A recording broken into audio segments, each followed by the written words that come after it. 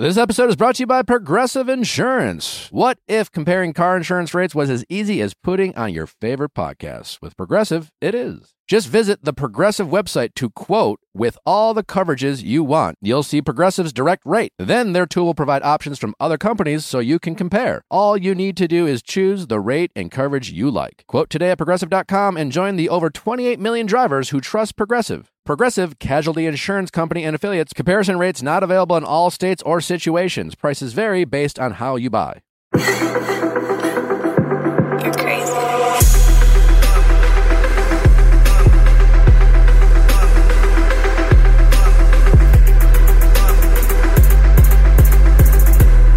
What's going on, everybody? Welcome back to our last episode of the year on the Viall Files, and once again, we thank you for choosing us. It's been a fun year. I don't even know how many episodes we dropped this year. A lot. We've had some highs, we've had some lows, but thankfully, you guys have stuck around. It's always been fun to see people discovering our show. As always, you know how rewarding this is for me. So thanks for listening, and we thought we'd bring you a best of all things Viall Files, from our Ask Nicks to some of our favorite interviews to just some of our favorite moments and things we learned, things that, you know, got the beehive going or whatever, rattled some cages, triggered people, whatever, you know, we covered it all. Again, hope you had a very Merry Christmas. I hope you are staying safe, staying inside. Ellie and Amanda, how are you? You excited for it's, you know, also congratulations on, you're kind of like a 1 year, it's like a little over 1 year anniversary. Our first project last year working for you was doing the best of 2020. So this is very serendipitous. What did we do for it? We didn't do an episode. We did we did an Instagram post. Yeah. Great. This is better. Yeah, I agree. Absolutely. I think so. Yeah. Well, we want to keep you waiting because there's a lot here to unpack and digest. Again, don't forget to send in our questions at asknick@castme.com, cast with a K. Can't thank you enough for listening to us this year. Next year is going to be amazing. So excited to bring you more great episodes with the Viall Files, and it's going to be better than ever. And excited about the guests we're going to bring you, the conversations. It's going to be a ton of fun, and we appreciate you choosing us. Well, we're going to kick things off with the very wonderful Dr. Laura Berman, who was our guest on episode 235. I think what I loved most about this conversation is that it really kind of kicked off further conversations that we had on this show. And specifically when Dr. Berman talked about butterflies being a potential red flag. You know, and we're so quickly trying to find the butterflies and those feelings when we're on our first dates, and why that might be the wrong approach. We've talked about this concept with even Logan Ury about the spark and things like that, but it started with Dr. Berman, and certainly a dialogue that we've continued on our Ask Nicks. And so it's always a great reminder to remember that we should have kind of different expectations than we're normally used to telling ourselves on first dates. So let's play the tape with Dr. Laura Berman and our conversations about butterflies. How do we police ourselves? How do we... There are a lot of ways. Because we hate taking advice from our friends, right? How do we see it? Because sometimes, we get in these relationships and then you're you got to almost have to give it a shot, date for a few months. But how do we see those red flags sooner than we would in the past? And then how do we address it? And what's the difference between, say, a red flag and an actual problem? Yeah. Because not all red flags. Red flags are just things that might come up from the past, and then you have to address them. You just get curious about it, right? And you explore it. But if you have a pattern where you are repeatedly getting into relationships with cheaters or with, people who are hypercritical, or people who abandon you, or people who can't commit, or people, whatever, if there's a pattern there, then what I like to recommend is that you completely stop dating for a while and you really do an emotional reset and do some of that internal work that I was talking about earlier. If it's about recognizing, and so if you just tend to always go for the bad boy, usually I find that is because you get grossed out. You want intellectually someone who isn't a bad boy. But once you are with the guy who treats you well, you get grossed out because he's so into me, something must be wrong with him. Like he, because I don't deserve that is what it fundamentally comes down to. Interesting. So almost always I find, especially with women who are repeatedly going for the bad guy, even though they don't want to, it's because on some level they got the story, adopted that, internalized that's really what they deserve, and they get grossed out with the person that treats them well. So that's another scenario. But in general, I think if you really want to change your type, stop dating your type. This is the thing that a lot of people don't realize, that those butterflies you feel if you're someone who repeatedly dates people that aren't good for you, the next person you go out on a date with and you feel like you've known them all your life and they're so familiar and you have butterflies, run. Okay? Do not go on a second date with them, because that is your system's warning symbol. So butterflies are a warning. It's a warning. Always? Often. It's a fear. It could be like, oh shit, I'm really into this person and I'm scared I'm going to get hurt. Butterflies. This is actually encouraging for me. Well, Me too. You should feel, when you find the one, you should feel like you're peaceful. Boring? No, that's someone who's used to drama. No. Peaceful is not boring. I like that. Because I'll say why I like that, because I've joked, as I've gotten older, you're young, you can feel butterflies, your excitement, you just don't, you don't know. Right. And then maybe that other person who reminds you that it's like, and you're right, you find that if you have heartbreak, I think a lot of us, I know I did, and I think a lot of people who listen to this podcast do it, where you're trying to find that again. Yeah. And so you want what it's like, you want to make it right. Yes. And that's what my first relationship was like, I'll blame my parents. Their greatness was my problem, because I was like, I'll fight for this. I'll make it right. Yeah. I'll figure it all out. But as I've gotten older, I've gotten worried about, I'm never going to fall in love again. I like if I'm not on TV in a controlled environment where it's like this pressure, because I don't remember the last time I felt butterflies, right? Where I don't know. I don't get excited. I don't because what is that? I had a more kind of thoughtful, level-headed approach to dating. Yeah. It was just like, okay, we'll see. Yeah. It would be hard for me to get excited, because to me, it was just like, I don't know. It was the blissful ignorance of like, well, I'm not. And now thinking. You're more cautious. And now I'm more cautious. And I always I didn't like being called cynical, just because I decided not to be like, oh my God, I had like a nice time and I got butterflies. But then it was a little nerve wracking, because you want to feel, what is it going to tell me? And for me, in my current relationship, it took me several months to be okay with, I'm ready to invest in this relationship. Yeah, because you didn't have butterflies. It was like... But you're attracted to her. Oh yeah, I mean, you have passion with her. I like that you called peaceful, because it was always fucking peaceful. It was like, and if you're used to like chaos in your relationships, peaceful feels uncomfortable and like something's off. And we also have this story that love is supposed, because of what we see in the movies and everything, and on The Bachelor, that love is supposed to be, this like that, and it is sometimes, and it can be, but real love that lasts, even if you have that in the beginning, that's the infatuation stage. Real lasting love is the love that is in what scientists call the attachment stage. It's a sweeter, softer, peaceful, intimate, emotionally connected, deep love, where, what love really is in its purest form is, I'm taking you emotionally as part of me. So to hurt you would be like hurting me, and vice versa, that we, that we're connected in that way. I'm going to go back to Dr. Berman, only because in this episode, before she left, she gifted me some sex toys. One of which was vibrating panties, which I'd never seen or heard of before. But we ended up sharing the story when Natalie, myself, and Cindy went to dinner. And, it was Well, certainly one of the most adventurous things I've ever done in a relationship. So we'll just play the tape. You want me to give you a present? Yeah. This may be your Valentine's Day gift for your girlfriend. Amazing. Sex toys? I'm so jealous right now. I'll send you one too. Okay, you ready? I am. You're probably a guy that likes the remote, I'm assuming. What do you mean by the remote? Do you like controlling the remote?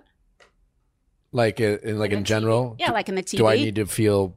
This isn't a psychological question. Sure. I don't know. I mean, we both have access to the remote. So these are the underwear. Oh my God, it's underwear. Those go in the crotch of the underwear, that little bullet. Okay. And then this is your remote. Oh, wow. Feels fun. Is it vibrating? Yeah. It works up to 12 feet away. So this goes in the crotch of the panties. Okay. Best. And then you can zap her. Oh boy, that's... Whenever you want. On and off. From 12 feet away. Are these comfortable for women to wear? Very comfortable. They're modeled after hanky pankies, which are some of my favorite underwear. So you, in theory, could wear this all day? Well, yeah, but you could wear it all day. You're being optimistic, but like a lot of people, now you wouldn't. So it fits in here. Yeah, okay. and you could put it in any underwear, but those underwear have like a slit for them, and then you can. Well, that's what I'm saying. Like, you wouldn't put these on to start your day, and then wonder, if you're within 12 feet. You might. But like I like to tell couples, when they're going, for Thanksgiving at their horrible in-laws house, Ooh, you can that's wear fun. them. I like that. Or, a boring cocktail party or something, or just around the house. That's fun. Yeah. So, look at them vibrating. I love it. Look at them shaking. That was not what I thought. So those are from I have a line of toys that I developed for women, and that's sort of intended to really spice things up and create some playfulness between the two of you. I like the idea of creating playfulness in boring situations. Yeah. It's really fun. Because I also can see where this could get annoying. Yeah. If abused. With great power comes great responsibility. Yes, exactly. Discover your holiday love story with Audible. Listen to exclusive stories, original podcasts, and more. Enjoy brand new Audible originals like Hold Me Closer, Tony Danzig, and There's Something About Mary, and Christmas Podcast Wolf. Keep the fire going with romance favorites like 8 Winter Nights and Nick and Noel's Christmas playlist. 'Tis the season to get cozy. Go to audible.com/holiday romance. Listen now, only from Audible. Interestingly enough, not only did Dr. Laura Berman's sex toy gift turn into a good story between Nellie and I, but Cindy was at that dinner, and it was around the time where she was trying to convince me to get a dog, but I was still on the fence. And as much as Cindy sometimes drives me nuts, she is great. I'm thankful of having her, and I couldn't be more thankful for Jeff, who's quickly become a great love of my life. So let's play the tape on that. And anyways, she's like, I got to make it. I have an announcement to make. And I was like, worried. I was like, what is Cindy's big announcement? And her announcement was that these fucking dogs I've never met are going to be fucking soon. So I may or may not be able to buy one of those dogs. I was so pissed. I was like, that. It was like, I thought she took you all to dinner. Yes. To draw at she that called in moment a favor. She was like, I really want you to come to this dinner. I was like, all right, well, fine. And then as soon as we got there, she has some big announcement. The dogs are going to be doing it. Also used Dr. Berman's panties, by the way. I didn't, but I was like, hey, this is a perfect time to and I was just zapping the shit out of her. And then I was super stoned. So I actually, which is amazing. I turned it on and forgot about it. So that she's is looking. 50 Shades. She's looking. Natalie's looking at me like, giving me a look. And again, because sometimes I say shit I shouldn't say it, and I'm super stoned. I'm like, but did I say something? Should I not be saying this? No, it turns out I was just zapping her for a good 3 minutes. Anyways, we had a lovely dinner with her family last night, and I did enjoy myself. And her brother paid for dinner. It was very nice of him. And that's so nice. Keeping with the vibrator theme, I'm glad that we're a sex positive show here, and we can. I think more I'm proud of myself that as a male host with a predominantly woman audience that we can successfully talk about sex toys without hopefully me coming across as weird. I don't know what you have to say about that, Amanda, seeing as that the next story is basically highlighting you. No, I think you're very good about not, keeping boundaries, keeping it appropriate. I think if anything, there's some oversharing that happens in the office that you really nip in the bud. Yeah, no, I do. It's a fine line when you're running, I guess, a show or a podcast. It's about vulnerability and sex and relationship, and yet it's still the workplace, and you're trying to draw boundaries with people who not only work for you but are women, and it's walking a tightrope, man. I don't know, but this was one of my favorite stories from our Ask Nicks, and you basically, it was your kind of coming out party on the show, and I say that because not everyone agreed with you, and I know that you were bummed out by some of the critiques you got. I was not bummed out. I thought it was funny how much I was getting flamed in the comments by people who don't know, like who had a slice of the story. You were a little bummed out. No? I will say I was wrong. Like, I agree with you. I think I think the thing about reaching out to people after the fact, that's something I've really thought about, and I've changed my mind. Anyway, it was a great bit of vulnerability you shared with us, and I do think it was a helpful takeaway, and I think we all learned a lot from you sharing something that you realized that you can improve on. So let's play the tape. Amanda's vibrator gift dilemma. I have no idea what to get you for your birthday. Like, it's that weird That's ambiguity. so weirdly intimate. Like, it's that weird middle ground phase where it's like, I don't And you know. weren't like straight up boyfriend and girlfriend. No, not at all. But he was like, I'll get you one. That's a perfect birthday gift. Are we recording? Like, I don't know But what you're else to fun get you. sex partners, so that's fun. And then things ended, and now I feel guilty. Did he ask for it back? No, but I Ended I because was he got you a vibrator? But on one hand, I'm I was just like, should I thinking like a Venmo him ring. for it? But I was also like, I wouldn't have spent this much on a vibrator.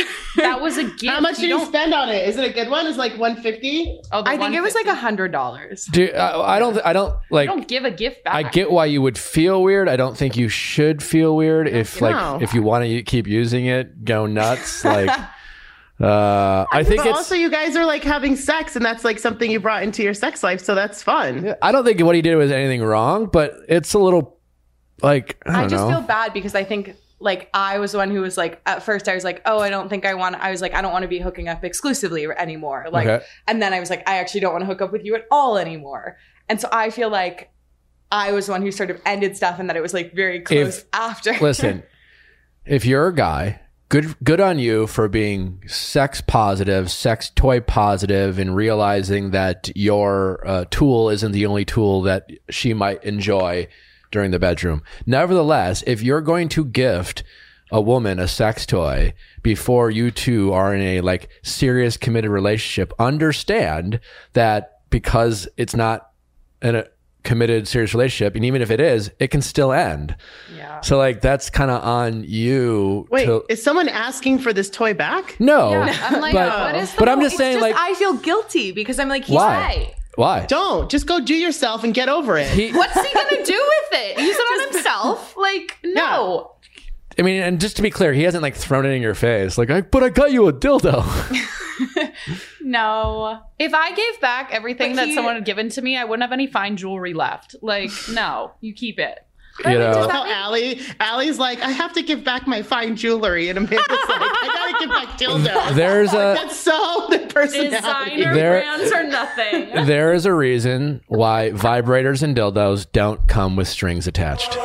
I know, well, it wasn't too long ago, but we're going to play the tape for what we now is known as Meatball Gate. I spent Thanksgiving with Natalie's extended family, and I shared a story about a decision I made in terms of eating my meatballs rather than eating grandma's stuffing.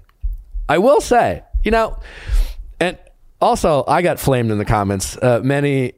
Most people disagreed with me. What do you think about this, Amanda? Natalie and I were planning dinner last night. She's like, what are we having for sides? Because I care more about the sides. And I think, is it safe to say that women care more about sides than men in a meal? Like, I feel like generally men like the mashed potatoes or like women like sides. I feel I like really don't think it's a gendered thing. it's not. You think most people like sides? I think, well, okay, I think it's kind of like, I feel like in a lot of families, it's sort of like the dad is the one who's grilling if it's like a mother-dad situation. So I could see that like sort of like, I think when it comes to meat, I could see that being more closely associated with like a masculine thing. Do you think that you, like if you could do it again, what would you do? The exact same goddamn thing. You want to know why? Because Grandma called the other day. And Grandma called, specifically wanted to thank me for all the wonderful photos I took of the family. Specifically, this photograph I took of her and her husband, which I can confidently say will be showcased at every anniversary they have. And Grandma called. So I just want to thank Nick for all the wonderful photos. And Grandma got off the phone and I turned to Natalie and I said, that's why I don't have to eat Grandma's stuffing, because I don't like stuffing. And I found a way to add value to Grandma's life. So Grandma doesn't care about me not eating stuffing anymore. And I still got to enjoy my meatballs. And I don't really care what her sisters have to say. So whatevs. Again, like, it's fine. Would I do it again? Yeah, I totally would do it again. I mean, like, if I could go back in time, I think I would have, like, found the mashed potatoes that I don't mind eating. I wouldn't have eaten Grandma's stuffing. I despise stuffing. Anyway, let's play the tape. Let's see if you guys still agree with me or not. Or let's see if you guys still disagree with me. Either way, I'm still in Grandma's good graces. I went to Natalie's family's Thanksgiving. And so it's her extended family. So it's all her dad's side of the family. And she has this adorably cute old grandparents are still together and whatever. Really, really lovely family. So everyone kind of makes food for this like potluck style Thanksgiving, right? And so Natalie volunteered me to make meatballs. Classic. The infamous meatballs. Which I like, when it comes to cooking, I'm really good at cooking like 10 things. Do a few things well. I'm good at cooking meatballs. I like meatballs. They're good. Natalie volunteered me for the meatballs. So I'm like, okay, a lot of work, but happy to do. So like Thanksgiving morning, like Natalie got all the ingredients and like we got like an Airbnb, like whatever. I made meatballs. And so I was making meatballs all morning. Like I make the sauce from scratch. I make the, like, it's a process. It's a process. And it's 4 pounds worth of meat, for like, cause it's like, I don't know how many people were there. I think like 30, 40, 30, 25, I don't know. It's a big group. Yeah. And so like I make the meatballs and I bring them and then I was meeting everyone. The handful of people in her family I had already met, so I have a bit of rapport. So I was like, hey, you gotta try my meatballs. Like I made a couple comments about like the fact that I made the meatballs, but it wasn't like I was like pushing them, making a big deal. Just like I was just making conversation. Can you imagine if you were making Thanksgiving all about your meatball? I definitely didn't do that. Like I definitely mentioned I brought the meatballs to like just like couple people that I knew. I was like, oh yeah, you'll have to let me know what you think. So dinner rolls around and I go up and I don't like mixing. First of all, I'm also, when it comes to Thanksgiving food, I'm just not like a huge fan of. I'm not. Okay, are we talking just like feel neutrally to bad about everything or actively dislike? No, it's like if I had it my way, like I'm just not, like, nothing about Thanksgiving, the traditional things that are served, I'm not a fan of any of them, including turkey. That's as a man who consumes no less than 5 turkey sandwiches a week. Yeah, as a sandwich, it's a little bit surprising, but I hear you. As a sandwich, it's fine, but like I'm just not like. I feel like the sides are way better than the actual turkey. Like a lot of people think that way, but I don't like stuffing. I don't like cranberry. Like Natalie made a green bean casserole. Like no thanks. Like I'm just not a huge fan. Like mashed potatoes. Like yeah, I like mashed potatoes, but like whatever. So here we have this dilemma. And I make all these meatballs, and so I went for the meatballs first, right? I know my meatballs are good. I like my meatballs. So like I made the meatballs and I didn't want to mix like spaghetti sauce and meatballs with all the other fixings that naturally seem to go together. Like Thanksgiving wise. It's like one of these things that's not like the other. Yeah. So like I got like 3 or 4 meatballs and I ate my meatballs. Like I didn't put any thought into it. And then Natalie's like, oh, you just got your meatballs? And I'm like, yeah, I'm going to try like some other stuff. Her brother-in-law fried some turkey. Really amazing. Like I had tons of turkey. I went and got turkey next. But I just didn't, at this point, I'm kind of full because I've had my meatballs. Sure. And then I also realized that of my meatballs, another wrinkle is that like not a lot of people are eating my meatballs, which is totally fine because they did the opposite of what I did. It's just like, it's Thanksgiving, man. I'm gonna eat my turkey. You do the turkey, the cranberry sauce, all that. And they're like, I don't know if I like meatballs, but I don't want to. There's no place for this meatball here. Sure. And I feel like a lot of people just opted not for the meatball. Yeah. So I end up eating only meatballs and turkey. So Nick is never invited back to Natalie's family's Thanksgiving. And then the next day there was another gathering because her cousin got engaged and had this like nice little engagement party. And then there was a couple people in her family who like made some like meatball comments to me. More about the fact you brought them or the fact you ate them in place of other stuff? I couldn't really tell. And I go to Natalie, I go, I think there's people making fun of me behind my back about my meatballs in your family. It's like, I think my anxiety is right this time. And she goes, they are. And I go, why? She's like, because you only ate your meatballs. And I'm like, well, first of all, not true. Second of all, so what? You know, like, and so my question is that should I have, you know, because she was like, her grandma's like the sweetest, well, it's just a sweet older lady. And she was like, you know, like, I don't know if her grandma made the stuffing. I don't remember what her made. But she's like, you know, my grandma wanted to know what you thought of the stuffing. I'm like, well, I fucking want to know what grandma thought of my meatballs. I didn't say that actually, but like, you know, I'm the guest. I'm new to the family, so to speak. Is there a sense of protocol or obligation that I try everyone's food they brought at the risk, you know, and you know, or was it rude of me to primarily eat my meatballs and not try the green bean casserole and the stuffing and the cranberry sauce and like, I don't know, the fruit marshmallow salad or I don't know, all the stuff that was brought. I feel like it's a little bit like that is high maintenance by definition. In terms of like high maintenance, I feel like it's thrown around so much. But like, I feel like this is a scenario where you're being a little bit high maintenance in the sense of you're bringing a dish that you make wonderfully, but that is not necessarily an accompaniment to the traditional Thanksgiving dinner. I think it's important to clarify. I was volunteered to make the meatballs. I didn't eat, like, I wasn't like, can I please bring my meatballs? Because it's the only thing I like. Natalie's like, you're making meatballs. I'm like, okay. Well, I feel like, okay, here's the thing. Is also, no one ate my meatballs. Because they're not Thanksgiving food. Yeah. It wasn't my idea. Okay, but you don't have, my 2 cents would be, you don't need to eat the fruit and the marshmallow thing. Like, there are certain Thanksgiving things. No one expects you to like all of it. I think you should have made a plate with most of it. A bunch of things I don't want to eat.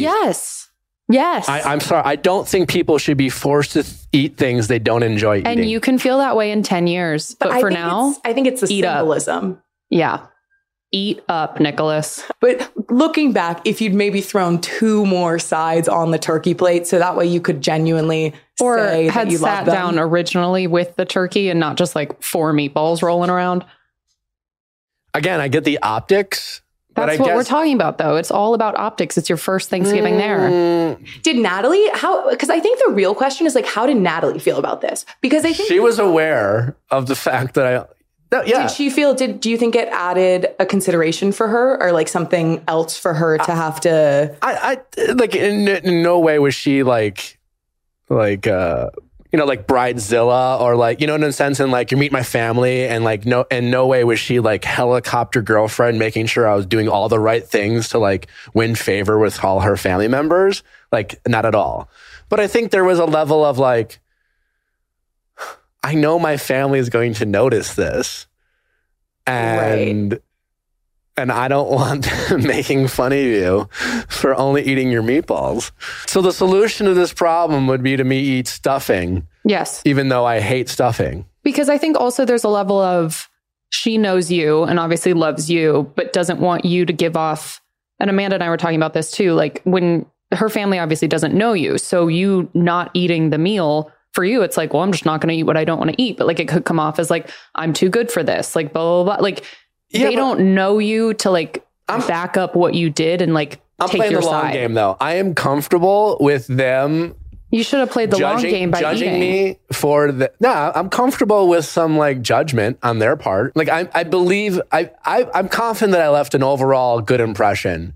I think with the family. But I think Nick, and grandma loves me. If I were aware up front about the possible thing, I absolutely would have pretended to eat the stuffing. Like, you know what I'm saying? Like, had I been aware of the optics about like, oh shit, like everyone's going to be paying attention to what I eat, which like, I'm sorry, that didn't cross my mind. I really didn't think like no one would give a shit. Like, but if I were aware, yes, of course I would have done that. I don't know. Curious what people think. I guess maybe I'm the asshole, but I'm an imperfect person. You know, there's a promise we make to you guys on this show is that we will be our authentic selves and we will make ourselves available to criticism as well. And sometimes our authentic selves are incredibly stubborn. I'm going to go to bat with anyone who shouldn't be forced to eat food they don't like just so they can get grandma's approval. Find a way to add other value. I'll stand by that. So you do not have to eat the stuffing. You just don't.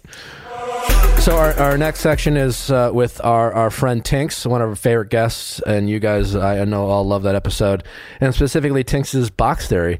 And then I talk about my movie theory as well. Always a lot of discussions around sex and dating and relationships and how fast we can have it. I really appreciate I think in a lot of ways, Tinks approaches dating and relationships the way I do, where we try to take some of the bullshit out of it that we sometimes include in our choices. I don't know if I necessarily agree with 100% of Tinks's box theory, because I don't know if guys, I think guys know whether they want to have sex with you or not right away, but I think they don't know if they want to date you. And they could want to have sex with you and then realize they want to date you. I don't think guys will say, I want to have sex with her and I want to date her. Do you think it makes a bit of difference whether a woman sleeps with a guy either anywhere between the first date and let's say 3 to 4 months into dating? And does that in any way impact whether a guy will like them? Very little. Agreed. So box theory is, if you meet a guy in a romantic setting, like as in you meet him at a bar or at a dinner party or like you go on a date, he will put you into one of 3 boxes. He wants to date you, he wants to sleep with you, or he wants nothing to do with you. Okay? And people are like, but what about friends? Like, no, I said in a romantic setting. Okay. If a guy wants to date you, there is very little you can do to change his mind. You can sleep with him on the first date. You can get super drunk. You can puke on his shoes. He will find it endearing. If a guy just wants to sleep with you, you can hold out 6 months. You can talk about Jesus for your first 3 dates. He's still not going to want to date you. And if he wants nothing to do with you, sorry, just move on. But I think women get so caught up in, when should I sleep with him? When should I, whatever. It really doesn't matter. And then people say to me, well, Tinks, that puts all the power in like the guy's hands. And you're looking at it the wrong way. The point is, It should be totally freeing, because you should sleep with him when you feel like sleeping with him. It will not matter. Most of the boyfriends that I've had, I've slept with on first or second date because it was a vibe. And I knew, and I could tell that they wanted to date me. Now, I don't totally know if I buy the guys will know the difference when they see a girl that they're interested in, whether he wants to whether she's girlfriend material versus I just want to have sex with her. I don't think that men are that sophisticated to know. Yeah, that's fair. The difference. I'll maybe run my movie theory by you. Okay. You can tell me. I've used this to help explain why it doesn't make a difference. Okay. So men are simple when it comes to sex. So like when you go see a movie, I find that people feel about a movie is one of 3 things. Mm-hmm. The most common one is you go see a movie, it's fine. Yeah. You had a pretty good time. Yeah. You enjoyed it. You finished it. Mm-hmm. It's fine. Mm-hmm. You don't really need to see it again. Yeah. If you had to see it again, okay. Yeah. Great. Or you hate a movie. Right. You barely got through it. Yeah. Sometimes you just turn it off. You don't even finish. Mm-hmm. Or you see a movie, you love the movie. You're obsessed with it. You tell your friends about it. You can't wait to see it again. Anytime it comes on TV, you watch it over and over and over again, right?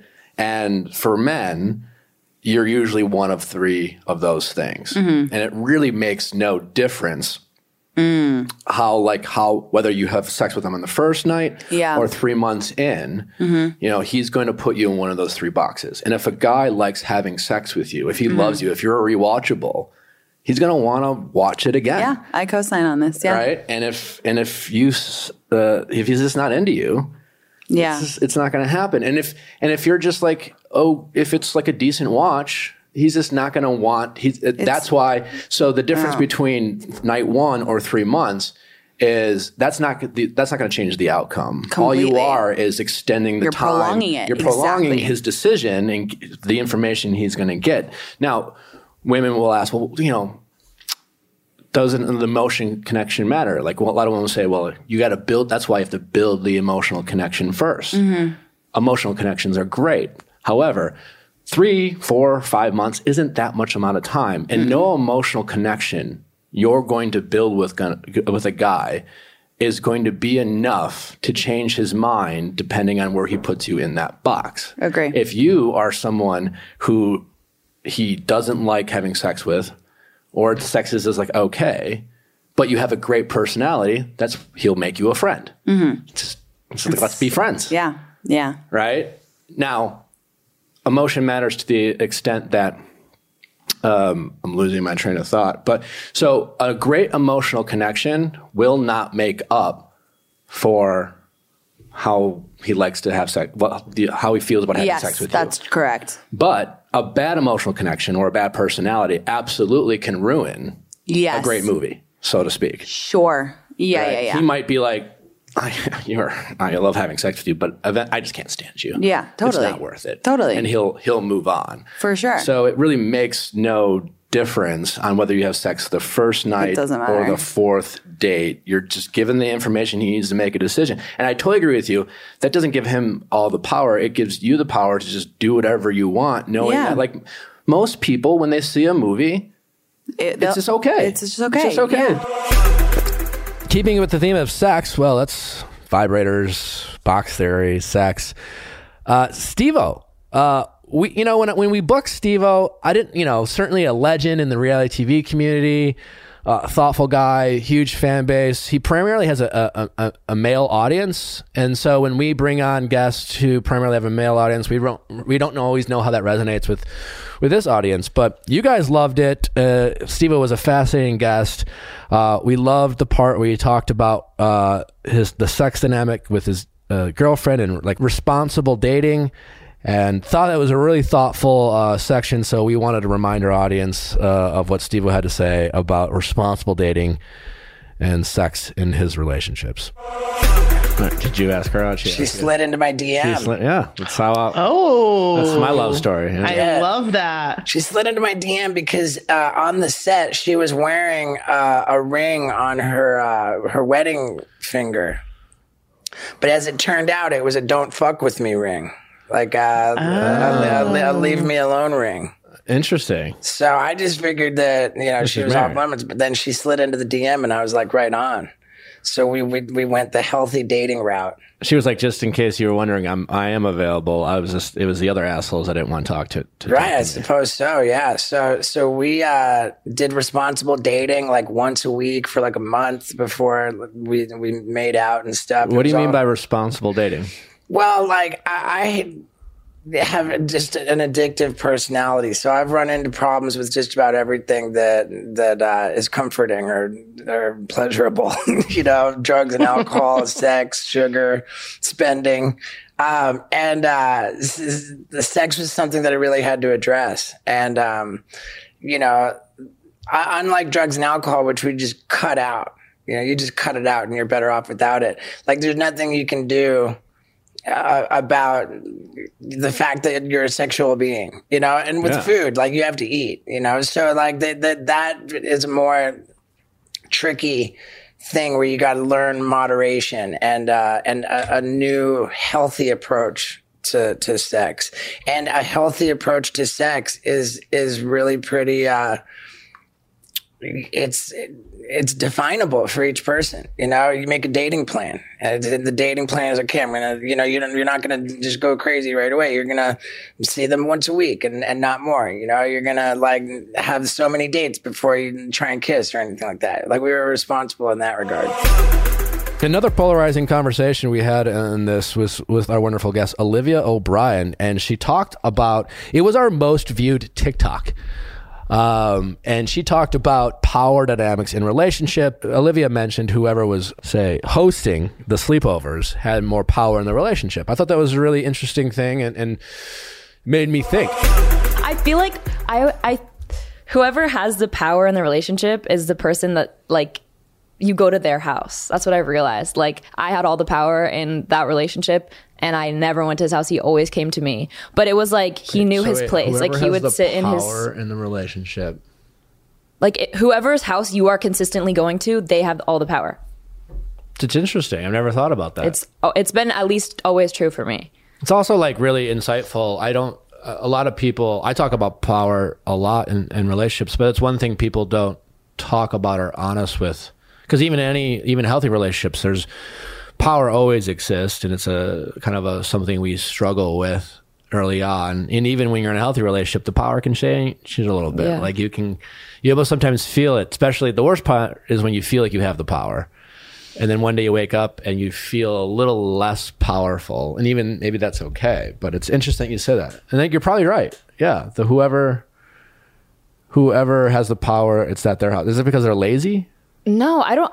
It also, like, there are definitely instances where it's like, okay, if one person has like 5 roommates and one person lives alone, you're obviously going to go to that person's house. But like, I just think about consistently how it's been with me. Like, the guys that I've really, really liked that didn't want to date me, like, I would always go to their house. They never came over. So when you thought about that, is that something you thought about after the relationship was over and you kind of reflected on it? Or were you aware of that power dynamic when you were dating them? I think it's just something over the years I've just come to realize, and me and my friends have talked about it, because like we all kind of have the same types of relationships and like the same kind of asshole guys, and so it's just kind of been the same patterns over and over again, and we kind of notice like, oh well, that happens with you and this happens with me, that's crazy, this happened with him and him and him. Our next clip is from our one of our favorite guests, Andy Grammer, the very successful musician and just really charming guy. Just he's as uplifting in person as you would imagine, as his songs are. And Andy talked about he's a parent, and being a father and a good father is important to him. And we loved how he is going about trying to be the best dad possible by asking the people around them what they like and they dislike about their parents. And I thought that was a really fascinating tool and something I envision myself doing if I'm lucky enough to become a father. So let's go ahead and play the tape of Andy Grammer. Pick like 10 women that I really, really respect and love and go like, hey, can you tell me one thing your dad did incredible and one thing that he could have done better? And it's like such an awesome, interesting thing to get emails back of like, this is what my dad did that was like really, really special, and this is what he did that was not super cool. And I think like research like that, and I like to ask strangers. I like to ask the barista. I'll ask you right now, what's one thing your dad did that was incredible and one thing he could have done a little better? I was co-hosting the Today Show with Jenna Bush, and I asked her this question, and she said something like really sweet about him, and then realized that she had to say something bad about like a president. She's like, he's a bad dancer. That's tough on air. Yeah, but I love that. I was just thinking about, I get asked a lot about advice, and what's advice that I would give young men is to value their platonic relationships with women and ask a lot of questions of those women. And if you don't have a ton of like even your girlfriends, I mean, like stop learning from your bros. If you were to ask your women friends about their experiences, every single woman that I know has an experience with a man that, and probably many more than one, that's either made them uncomfortable or unsafe or more. And just asking those questions and finding out, and maybe that experience came from miscommunication or misunderstanding. And I think young men need to like sit down. If you have a woman friend, just be like, what's it like for you? What do you like? What do you dislike? And for whatever reason, we don't do that enough as young men. And and I'll go further. You know, I found a lot of parallels doing some work on myself around just like context. Like I consider myself someone who has pretty good context, but around, when George Floyd happened, I'm like, oh, not as much as I thought. Holy crap. Like, uh-oh. And similarly with the equality of men and women, sometimes we just need to listen a lot more. I was out on tour and I brought all of my female like crew members and backup singers and anybody that was in the band that was female. And I'm like, anything I can do differently specifically for women? This is like my 8th year touring. Yeah. Why is it taking me so long to ask this question? Like, what can we do? And the answers were, yes, actually, this dude touches us too much. Super fucking creepy. Could you get on that? Like, just like a little too long on the back. Sure. Yeah. Or, I don't have to explain this. Women super know this. Or they go like, if you could put lids on the trash cans, because we're all living in a bus and sometimes there's like products that need to go and it would be cool if there's lids. Things that I have no idea about, would have never thought, but also for some reason, 8 years in, have never just like made it a thing to make sure that you ask. So being open to being off on context, I think for men is really important. Really, really important to just being like, I need to listen a lot more than I'm listening right now. Yeah. I thought this would be kind of a fun time to also kind of look introspectively on, how we do interviews or conduct interviews. And there were 2 episodes that I thought played a lot of roles, whether I think our audience realized or not, on how on discussions we had going forward or how we conducted interviews. And that was the Katie interview and the Nikki Glaser interview, the most recent Nikki Glaser. Now, we'll start with the Nikki one. You guys know I love Nikki. She's a dear friend of mine. I love her vulnerability, her honesty. She's hilarious. But that particular episode, Nikki triggered a lot of you. I remember interviewing her and being like, what the fuck is Nikki talking about? And at the time, I was just kind of listening. I do wish I would have, almost in a way, because I think Nikki's really smart and has a really good approach on life. And sometimes I know when I'm like doing an interview, I can kind of get going and worked up. And sometimes it's the job of the interviewer to check in a little bit more and say, hey, this is how I'm hearing you. Is this what you mean? And that will give the opportunity for the interviewee to maybe reframe what they're saying. And I know Nikki doesn't really give a shit. And I mean that in a positive way. She's a comedian. She does such a great job of like moving on from criticism and just moving forward and not looking in the past. So I don't think Nikki overall cares. But I think as an interviewer, it reminded me that I need to do a better job of, challenging my guests, especially if there's a rapport there with like a friend. Another one that comes to mind is the Katie episode, like I mentioned, specifically when she was talking about Thomas. You have heard me bring up that point of the interview many times since we've had it with Katie. Sometimes just in jest, or sometimes because that moment really bugged me when it happened. And I remember at the time thinking, boy, she's really harsh on Thomas, but maybe she knows Thomas more than me. But is what she's saying, like, is it responsible for her to say? Now, good on Katie. It seems like I even as recently as not too long ago, I think she mentioned how she has reached out to Becca and Thomas and kind of maybe apologized for being as harsh and kind of saying some of the things that she said. But again, with the Nikki thing, I wonder if me challenging her a little bit more in the moment would have softened her stance. We'll never know because I didn't. And so I'm going to play both of these clips from these interviews of times where I wish I would have maybe pushed back a little bit more. I learned what a pick-me girl was from the Nikki episode. I've never heard that phrase, a pick-me girl, because after we aired the Nikki episode, a lot of people were calling Nikki Glaser, they're calling her out for acting like a pick-me girl. So I learned something new and something I've been more in tune of ever since. So anyway, sometimes the things that trigger people the most, and whether we agree with everything our guests say, will drive the best conversations going forward. I think that's what makes this show what it is, and how I like to bring things to my audience, because As long as we can listen, adapt, and move forward, it always drives further conversations and keeps things interesting. So here are these clips. Hope you enjoy. I don't mind if my boyfriend like gets a blowjob from a random girl. If he's on location somewhere, or if he's like on a bachelor party and there's some girl at a bar who thinks he's super hot and she's just some floozy in Austin at a bar and he doesn't live in Austin. I don't care if you get a blowjob. That sounds fun. Tell me about it later. I hope she's so hot. I hope she's like your out boyfriend. Of your league. Yeah, my boyfriend or my husband. Does he have to let you know first? I mean, no. Before we go on the trip, I'll go, listen, you want to do something this weekend, that's fine. Don't give me any disease. Be safe about it. But like, if you want to get your dick sucked by Is this new Nikki? No, this has been Nikki for years and years, and no one believes me about this. I don't know what's wrong with me. I don't think there's anything wrong. And men don't even like it. I'm not trying to be like a cool girl to get a guy.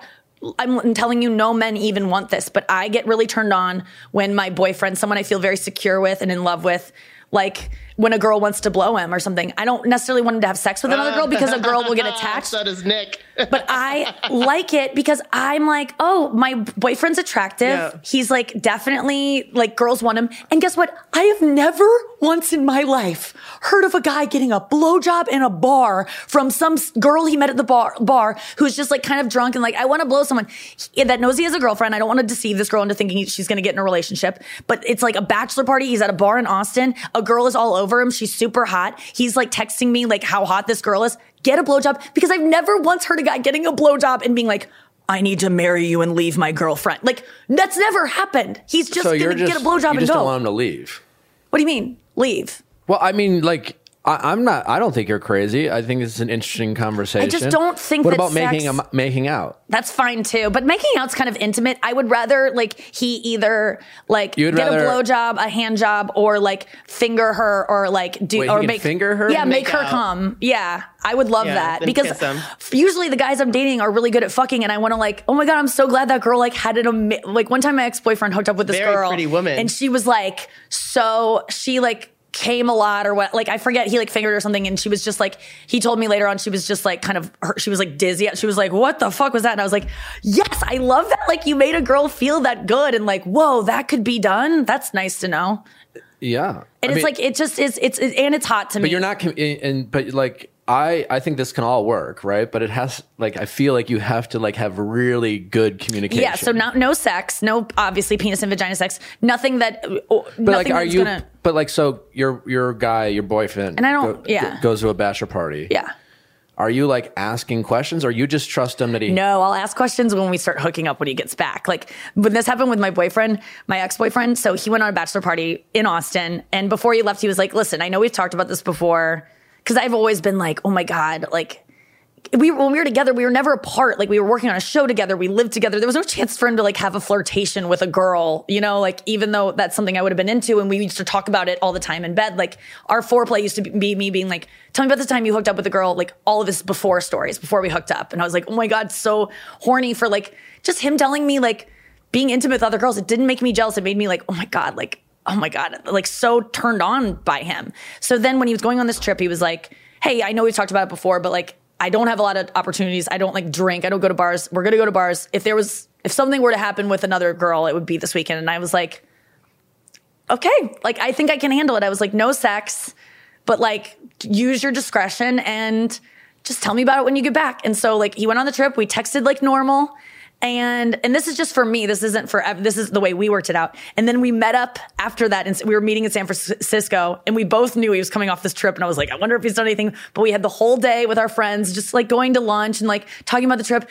And then the second we got back to the hotel, we started hooking up. And then he's like, do you want to hear what happened? I'm like, fuck yes, I do. I've been waiting all day. And then that's when he told me, and it was like our foreplay. And then it was so hot. And then we just like had the best sex ever, because it was about what did you feel? Him. I just felt like, oh my gosh, my boyfriend is like attractive to other women. Like I'm so excited. I get to have this man loves me that other women want, but he's mine. There wasn't any jealousy? No, none. Want or think it's a bad idea for Thomas to show up on Paradise? Oh, I am nervous for any woman who interacts with Thomas, honestly. Okay. He's a smooth talker. Wow. And I wouldn't be surprised if he like recycles some lines with me on some of these women. Well, I can assure you, if he does, We will all find out. Do you think there's any chance that the guy's perception or your perception of Thomas could be that world, or there's something about Thomas that you just be warned? Oh, look, if I wanted to keep Thomas, I would have.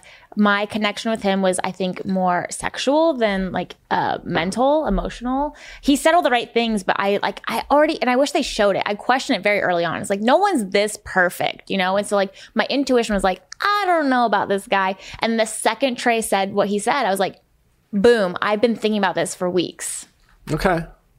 But Paradise, you're open to him maybe changing your mind and learning, or no? No. If he's on Paradise, no belief in I don't care who he's with. I'm gonna be like, watch out, girl. Okay. Okay. You heard it here. I don't know if you heard it here first, but maybe you heard it here first. Up next, we're going to be getting into some of our most notable and favorite Ask Nicks throughout the year.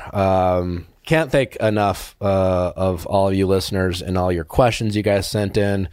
You guys know how much I love doing the Ask Nicks, and appreciate you guys, giving me an opportunity to be someone in this space. It's a lot of fun. We all learn a lot about relationships and ourselves, and we hope to continue to bring you more of these questions. And we pulled a handful of some of our favorite Ask Nicks, and we'll be playing clips from each of these. Some of the biggest takeaways. Again, my goal for all these Ask Nicks is to help all of us empower ourselves to just be more honest about our situation. So here is a list of our kind of favorite Ask Nicks and some of the callers that drove a lot of the conversations in all our episodes. So enjoy. Don't forget, if you want to be on an Ask Nick, we always need some more questions and conversations, even if it's just a fight you've had with your significant other. Those are the most relatable ones that we can learn from. So email all your questions at asknick@castmedia.com, cast with a K. We'd love to have you on. Your boyfriend is not interested in being a boyfriend. He is interested in having a girlfriend, and there's a big difference. I do get that, yeah. He's fine if you want to be quiet and be there. But he is not interested. It switches up. I'm sure, I'm sure he's not a total piece of shit, right? I'm sure once in a while he steps up, but clearly the normal situation is him doing what he wants when he wants, prioritizing his friends and his work and his video games. And when it comes, if you were to make a list how you feel in terms of what he what he prioritizes in his life, where do you think you fall? Are you even in the top 5? I would hope I was in the top 5, but I do often feel like his own agenda does come before me a lot of the time. Yeah, you would hope, but deep down, probably not. Yeah. So you have to come to a realization that you can survive without him, and that he might not be your guy, and that you, whether it's him or someone else, minimum, want someone who wants to be your boyfriend. He doesn't want to be your boyfriend. He's just willing to have you call you his girlfriend. He's willing to have you call yourself his girlfriend. That's it. Yeah, and he's willing to let you call. Agree with that. He's willing to let you call himself his girlfriend. He is not interested in being your boyfriend. He's not even interested in being a boyfriend. So you have to decide. That makes sense, especially with our history with everything and how he was so not ready to not be selfish, I guess. So do you want a boyfriend who wants to be your boyfriend, whoever that boyfriend is, or do you just want to be someone's girlfriend? Right. I mean, of course, I want someone to want to be a boyfriend, be my boyfriend. And well, you have 100% power in that. You just might not have total control on who that is. But you have you have total control of who that is for anyone who fits that qualification. You can't make everyone ready and able or wanting to be your boyfriend. And like I said, sometimes when we do spend quality time, because it's not like we never do. It's not like he doesn't pay attention to me and I just sit there in the corner and be quiet. And when we do, it's great. And I'm and I feel like we're both having a good time, and he's in a good mood and I'm in a good mood. And I'm why wouldn't you want that? Your expectations are so low right now. That's sad to hear, but it makes sense. Yeah, listen, we've all been there. No, I've been there.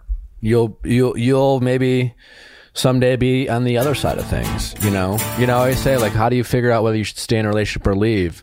And people like make a list of things you like and don't like. And yeah, sure, you can do that. But have her, ask her to, you could be literally say, like, you should make a list of things that you're grateful for to have him in your life. Things that, and things that you're hopeful for. And she should make a list of, like, I hope he starts doing this. I hope he does that. I hope he does. And things that, what is he grateful for? I'm grateful that he is, wears t-shirts on Tuesdays, or, I don't know, or grateful that he, and maybe there's things that you're not aware of. Like, maybe she'll be like, he always 45 minutes out of the day, he spends time with our daughter and he makes her so happy, and I am grateful for that. And that might be a real thing. I don't know, but she should make that list, because the things that you're grateful for are the things that will be harder to find with anyone else.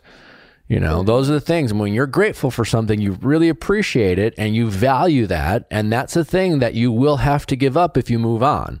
And just because you are grateful for some things doesn't mean you should stay in a relationship. It just depends on what those things are. But the things that you're hopeful for is a recognition of things you're not getting. You don't have them. And hope, while a great thing, isn't necessarily to have a lot of in a relationship, because hope is predicated in this idea that you don't know something. Well, I hope this happens, and I'm hopeful because I don't have all the information, right? I have a little bit of information, and what I'm hopeful for is that the information I don't have is the thing I'll realize that I'll get, and this might happen. I'm hopeful. Like, who knows? Who knows what the future could hold? But in relationships, we have a lot more information than we don't have information. And in fact, she has 10 years of information about this guy. It's one of those things where, is it nice to have my partner do nice things for me? Of course. It's nice to feel appreciated. Yeah. But I can cook, I can clean, I can do things on my own. What I can't control and what I can't do is have someone I'm in a relationship with scream at me, be toxic to me, put me down, ridicule me, swear at me. You know what I'm saying? Those are things I can't have, Those are the non-negotiables that, like, I can't be in a relationship with. Like, I like that I have a partner who thinks of me from time to time and makes me feel like she appreciates me. And that is, I'm not saying it's not important, but like, I can do a lot of things on my own, right? Mm-hmm. And if I'm single, I can take care of myself. When I'm single, I don't have people screaming at me and tell me how stupid I am or how useless I can be. And why can't you get like, how hard is it to like do this? Like just belittle and berate, and partners do that. So like, if he's still doing that, like all the like, oh, hi, doesn't mean anything, or like cooking for you is like, it's a nice, but like, that's not what you need to be happy, Yeah. And I guess I maybe thought I needed those things to be happy, because when we initially separated and I brought those things up, he immediately started doing them. It's like, yeah, like those nice acts are good, but like you said, they don't negate correct the shitty things you are doing. And that's the big issue. Those other things are nice things. And again, you can show appreciation. You don't want to make them think it's not doing anything, but like, thank you. But once you do X, Y, and Z, it's the classic case of, it doesn't matter how good we are when we're good. It's how bad we are when we're bad. What point do I just say, like, enough is enough, And how do you know that you're actually not the toxic one? Like, he says I'm too needy and I need too much and I need too much attention. And like, maybe that's true. Like, I have an anxious attachment style where I'm like, and you I think need this reassurance. Why? Because you want to hang out with the person you're trying to date? Yeah. That's like in his mind, what it's easy to convince me. It's easy to convince me that it's me and my fault, my problem, and I'm just too much. I just need too much. Yeah. I mean, clearly, obviously he's gaslighting you. Right. And so, gaslighting works, and I can't control him, and he's not on this call, but I can tell you what you did wrong. You had 10 years of history with him and information. That's 10 years of actions against any words that he said, and you chose to believe his words over 10 years of actions. And I get it. You're going through a divorce. Divorce sucks. You're feeling alone, fear, so it's nice to have a comforting person in your life, especially that within those 10 years of information you had, there's certainly plenty of good moments at him being there for you. So it served a need for you. And so out of convenience or fear or boredom or whatever it is, you chose to allow him in your life, knowing and ignoring the 10 years of information you had. And then, you were just hesitant enough that, you offered him this challenge of convincing you he had changed and, whatever. You want to believe in him and you didn't necessarily do anything wrong. And eventually you stopped listening to your gut more and more. And then you said this one word, which is your problem, is that you said, now I'm invested, right? You didn't say, now I'm in love. You said, now I'm invested. And now you're trying to get a return on your investment. I need to know if I'm doing something wrong. If it was wrong for me to use those terms, when is it right to use those terms? Because it feels like we're in this society that everyone's trying to label everything and distinguish everyone's specific situation. We were all doing a decent job of standing up for ourselves before we ever watched the play Gaslighting. You know what I'm saying? And you could just say, that wasn't cool, or I didn't like that you said that, and I feel like you're manipulating me. And we didn't need to call it gaslighting. And again, I'm not an expert in gaslighting. You know what I'm saying? I'm not a therapist. And, when we had Dr. Sellerman come explain it to me and she again, referenced the play, we learned that it's not even the diagnosis manual. You don't go to therapy and they're not diagnosing you as a gaslighter. You know what I'm saying? And so we're so I just don't know why you're so, what's clear and what should be comforting to you is that he is toxic and you shouldn't be investing any more time in him. And that's such a great answer to find. And do you need it? What, and did you, I don't know, whatever. And you could say listen, maybe you weren't, I don't know. I'm not an expert in gaslighting. Either way, I don't like how you made me feel about myself. I don't like how I felt around you. I didn't, feel like I was by myself. And either way, I just think it's best we don't talk anymore. I wish you the best of luck. I hope you're a great partner to the people you date in the future. I'm going to work on myself. Why can't you just say something like that? I feel okay, so if I did do something wrong by telling him he gaslighted me and emotionally manipulated me, and he basically said what you're saying. I'm sure he emotionally manipulated you at some point. I'm sure. So do I have to take accountability for the fact that I was wrong to use those terms? Do I have to do that? I don't know. What do you think? I just don't, again, I'm not I wasn't there. You know what I'm saying? And I don't know. It just seems wait, he said all those things? What do you mean? He said all those things we're not right for each other? So he was just rather than using these terms, you could have easily told me this is what upset you and I would have worked on it. And I told him that he didn't create an environment for me to be able to feel comfortable for me to do that. That's a great, that's great to say that. That was awesome that you said that. Yeah. And again, what you two, maybe he's stubborn too. We've established that you're stubborn. I haven't talked to him, but what you guys haven't agreed on is that you should just stop trying to make this work. You don't see eye to eye. You guys don't have to, you can agree to disagree. Gaslighting. Well, you guys have heard me talk about this. Our last two clips were conversations around gaslighting and its role it's playing in relationships these days. Is it helpful? Is it hurtful? Do we need to name gaslighting to still enforce boundaries and have boundaries in relationships? Now, you guys certainly know how I feel about that, but it brings us back to when this all kind of kicked off.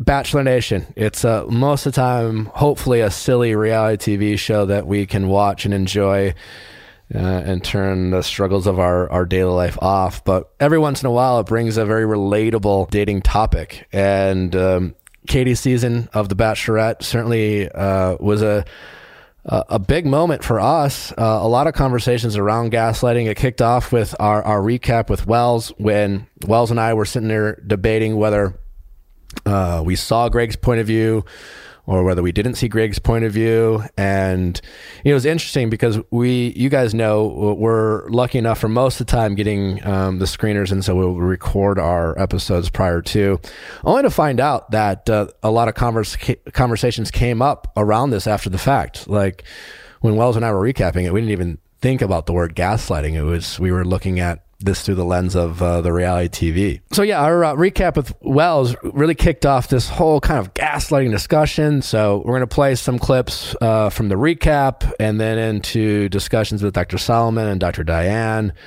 And I hope it's a nice refresher on all things gaslighting and love bombing and these kind of terms we have now adapted into our normal day-to-day talking about relationships.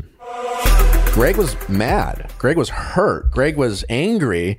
Now, we can debate whether it was justified, but yes, it was very unconventional relative to what we're used to seeing on The Bachelorette when a guy is leaving on his own. Yeah, I think it's a tale of two Gregs, though. And I think that what the audience is going to be upset with isn't the first conversation that they have after the hometown and in the dark and at the car. It's the execution the second day when he goes and, breaks up with her. And it does seem, and here's the problem, and I was talking on another podcast about this, here's the problem that we as the audience have, is that we don't have the luxury of experiencing what was said and done in real time. So much of what happens is left on the cutting room floor. A la every time I go on the show, I'm completely chopped out of it, which is fine. But I wonder, because that breakup scene seems so abrupt and it's so fast that it's like, what? That was weird. Like, it was probably an hour long. It was probably really, really long. It probably went on forever. It was probably, honestly, it was probably boring for the camera guys. I felt bad for them. And Katie's response is surface level. And again, I wouldn't have reacted that way. That, what I'm saying, I wouldn't have done what Greg did, but I'm just trying to empathize and put myself in Greg's shoes to understand like what his logic was. And then Katie, once again, for like the fourth time this season, is just like, you don't seem happy. And I'm just like, he just talked about his father and he's crying. And I'm just like, what? Well, fuck, like it didn't add up. I didn't understand Katie's response like at all. And while I wouldn't have handled myself like Greg, I can get why he's just like, I can't fucking do that. Like, I felt like Greg was just like, I'm so fragile right now and so vulnerable that I can't get down on one knee and propose and not know it's me. And I know he signed up for The Bachelorette, but I'm just saying that's to me how it flipped, and I understand why. And when they first meet, Greg approaches and he says, I'm so nervous. And she said, and I grabbed his face and I said, Greg, it's going to be okay. So their first experience of each other was he was unsettled and she affirmed him. She reassured him. She offered comfort and care. And that was like sort of their original relational dance. And I bet it felt really good to Greg, and it might have felt really good to Katie that she, has the power to make somebody feel good and calm. And so then it means that then the miss hurt all that much, because in Greg's mind, but you're the one who, when I'm scared, you hold my face and you tell me I'm going to be okay. Yeah. I wonder if part of what's been so painful for viewers, and part of like viewers, like sort of the collective triggeredness that you've been feeling and seeing in terms of like how viewers responded to it, is I wonder, and you tell me, is it like a fall from grace? Like if Greg was the front runner and everyone was like so enthusiastic about Greg and seeing this possibility with Greg, then to watch Greg get angry and shut down and retreat, then if it just feels like it hurts the viewers that much more, it feels disappointing that much more, because that wasn't who Greg had been. He had been in there from the beginning and, and sort of like liked, and people were seeing the possibility, if then it maybe just like felt all that much more abrupt or confusing. Like how could the Greg we've known all season, how could that Greg be acting like this? Do you think that's part of it? In terms of like how the audience is responding? Yeah. The like level of upset, the level of... Well, interesting enough you asked that, but like, because Greg, right before this episode, like a kind of a, criticism Greg was getting is like almost like a joke was he doesn't show a lot of emotion, kind of a low energy, right? So he didn't emote all that unless there was rain, he didn't really show a lot of emotion. And then you saw a lot of emotion all at once, or what the appearance of it. And I think certainly that kind of comes across as startling to the audience. I guess I can't really speak for everyone's point of view, but I can see how that can play into like a triggering response of the turn, you know. And again, we just don't have, like, we're just at the mercy of the show, and we don't know how, you know, I'm very reluctant to critique how abrupt things seem for both Katie and Greg, because there's no sense of time as we watch it. You know, they could have been sitting there awkwardly for 20 minutes. We don't know. There's clearly were things that are said that we don't have the luxury of hearing. We don't know what that is and how relevant it is. But that certainly did happen. We have to look at this in the pattern of the relationship, right? If he's doing this all the time, and so there's gradations. What I want to say, if you see one person they're a great person otherwise, treating you really well, and then one time they're preoccupied with their friends and they don't treat you well, but then they repair it. So here's to Dylan's point. He does come and say, I'm sorry. And then she says, there's nothing else for me to do here. And then they kind of move on and we see their love story going on. But we know that this was the beginning of the crack, as she called it, right? There's chapters in this short film, and that was the first crack. And I do believe that it was at that point too, that Dylan got flooded by Sadie. Like, oh shit. He says it. Oh shit. Now this. Yeah. That I'm held hostage. So he said a couple things. First, the trivializing part. I'm not making you feel that way. You're feeling that way. That was triggering for people to watch. And then he said, now you're holding me hostage. And he was calling her selfish. Versus, and now Sadie's not without fault here. She was also emotional and yes, could have done a better job. But basically she said, you treated me differently. So to me, there's an emotional imbalance here that she's saying you treated me differently. And he's going off saying you're selfish and you're emotional. And how dare you kind of do this to me, hold me hostage. So that felt like a higher weight. What do you mean? Meaning that if we're comparing the two, she's clearly emotional, but also she's clearly more invested. I mean, as it plays out, right, we see that Sadie, there's an emotional imbalance because she's fallen for him harder than he's fallen for her. Well, thanks for listening, guys. As always, can't thank you guys enough for giving us a listen this year, whether it was every episode or a handful of episodes. You guys know how much this show means to me and how you being listeners of the show means. Thanks for the people who have stopped me in public and mentioned they listen to the podcast. It means a lot. We are hoping for big things next year. And you'll get more vulnerability from myself, our guests, more relevant pop culture conversations and topics. But either way, I hope you guys have a lot of fun listening and we all learn together. Don't forget to send in those questions. Ask Nick at castmedia.com, cast with a K. Don't forget to check out our merch. Our introverted merch is out there and some other merch we've always had at viallfiles.com. I don't know if there's anything else, but have a very happy new year. It's just one night. Don't worry about it if it doesn't go your way. Doesn't matter if you're single tonight. Don't get herpes on New Year's Eve. You know what I'm saying? Don't get mouth herpes on New Year's Eve. It's fine. Just move on. See you next year.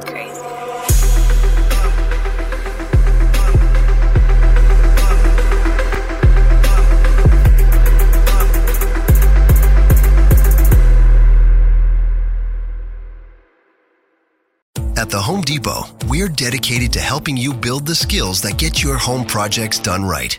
That's why we offer free and interactive online DIY workshops. During the live streams, our knowledgeable associates help you tackle your DIY projects no matter your age or skill level.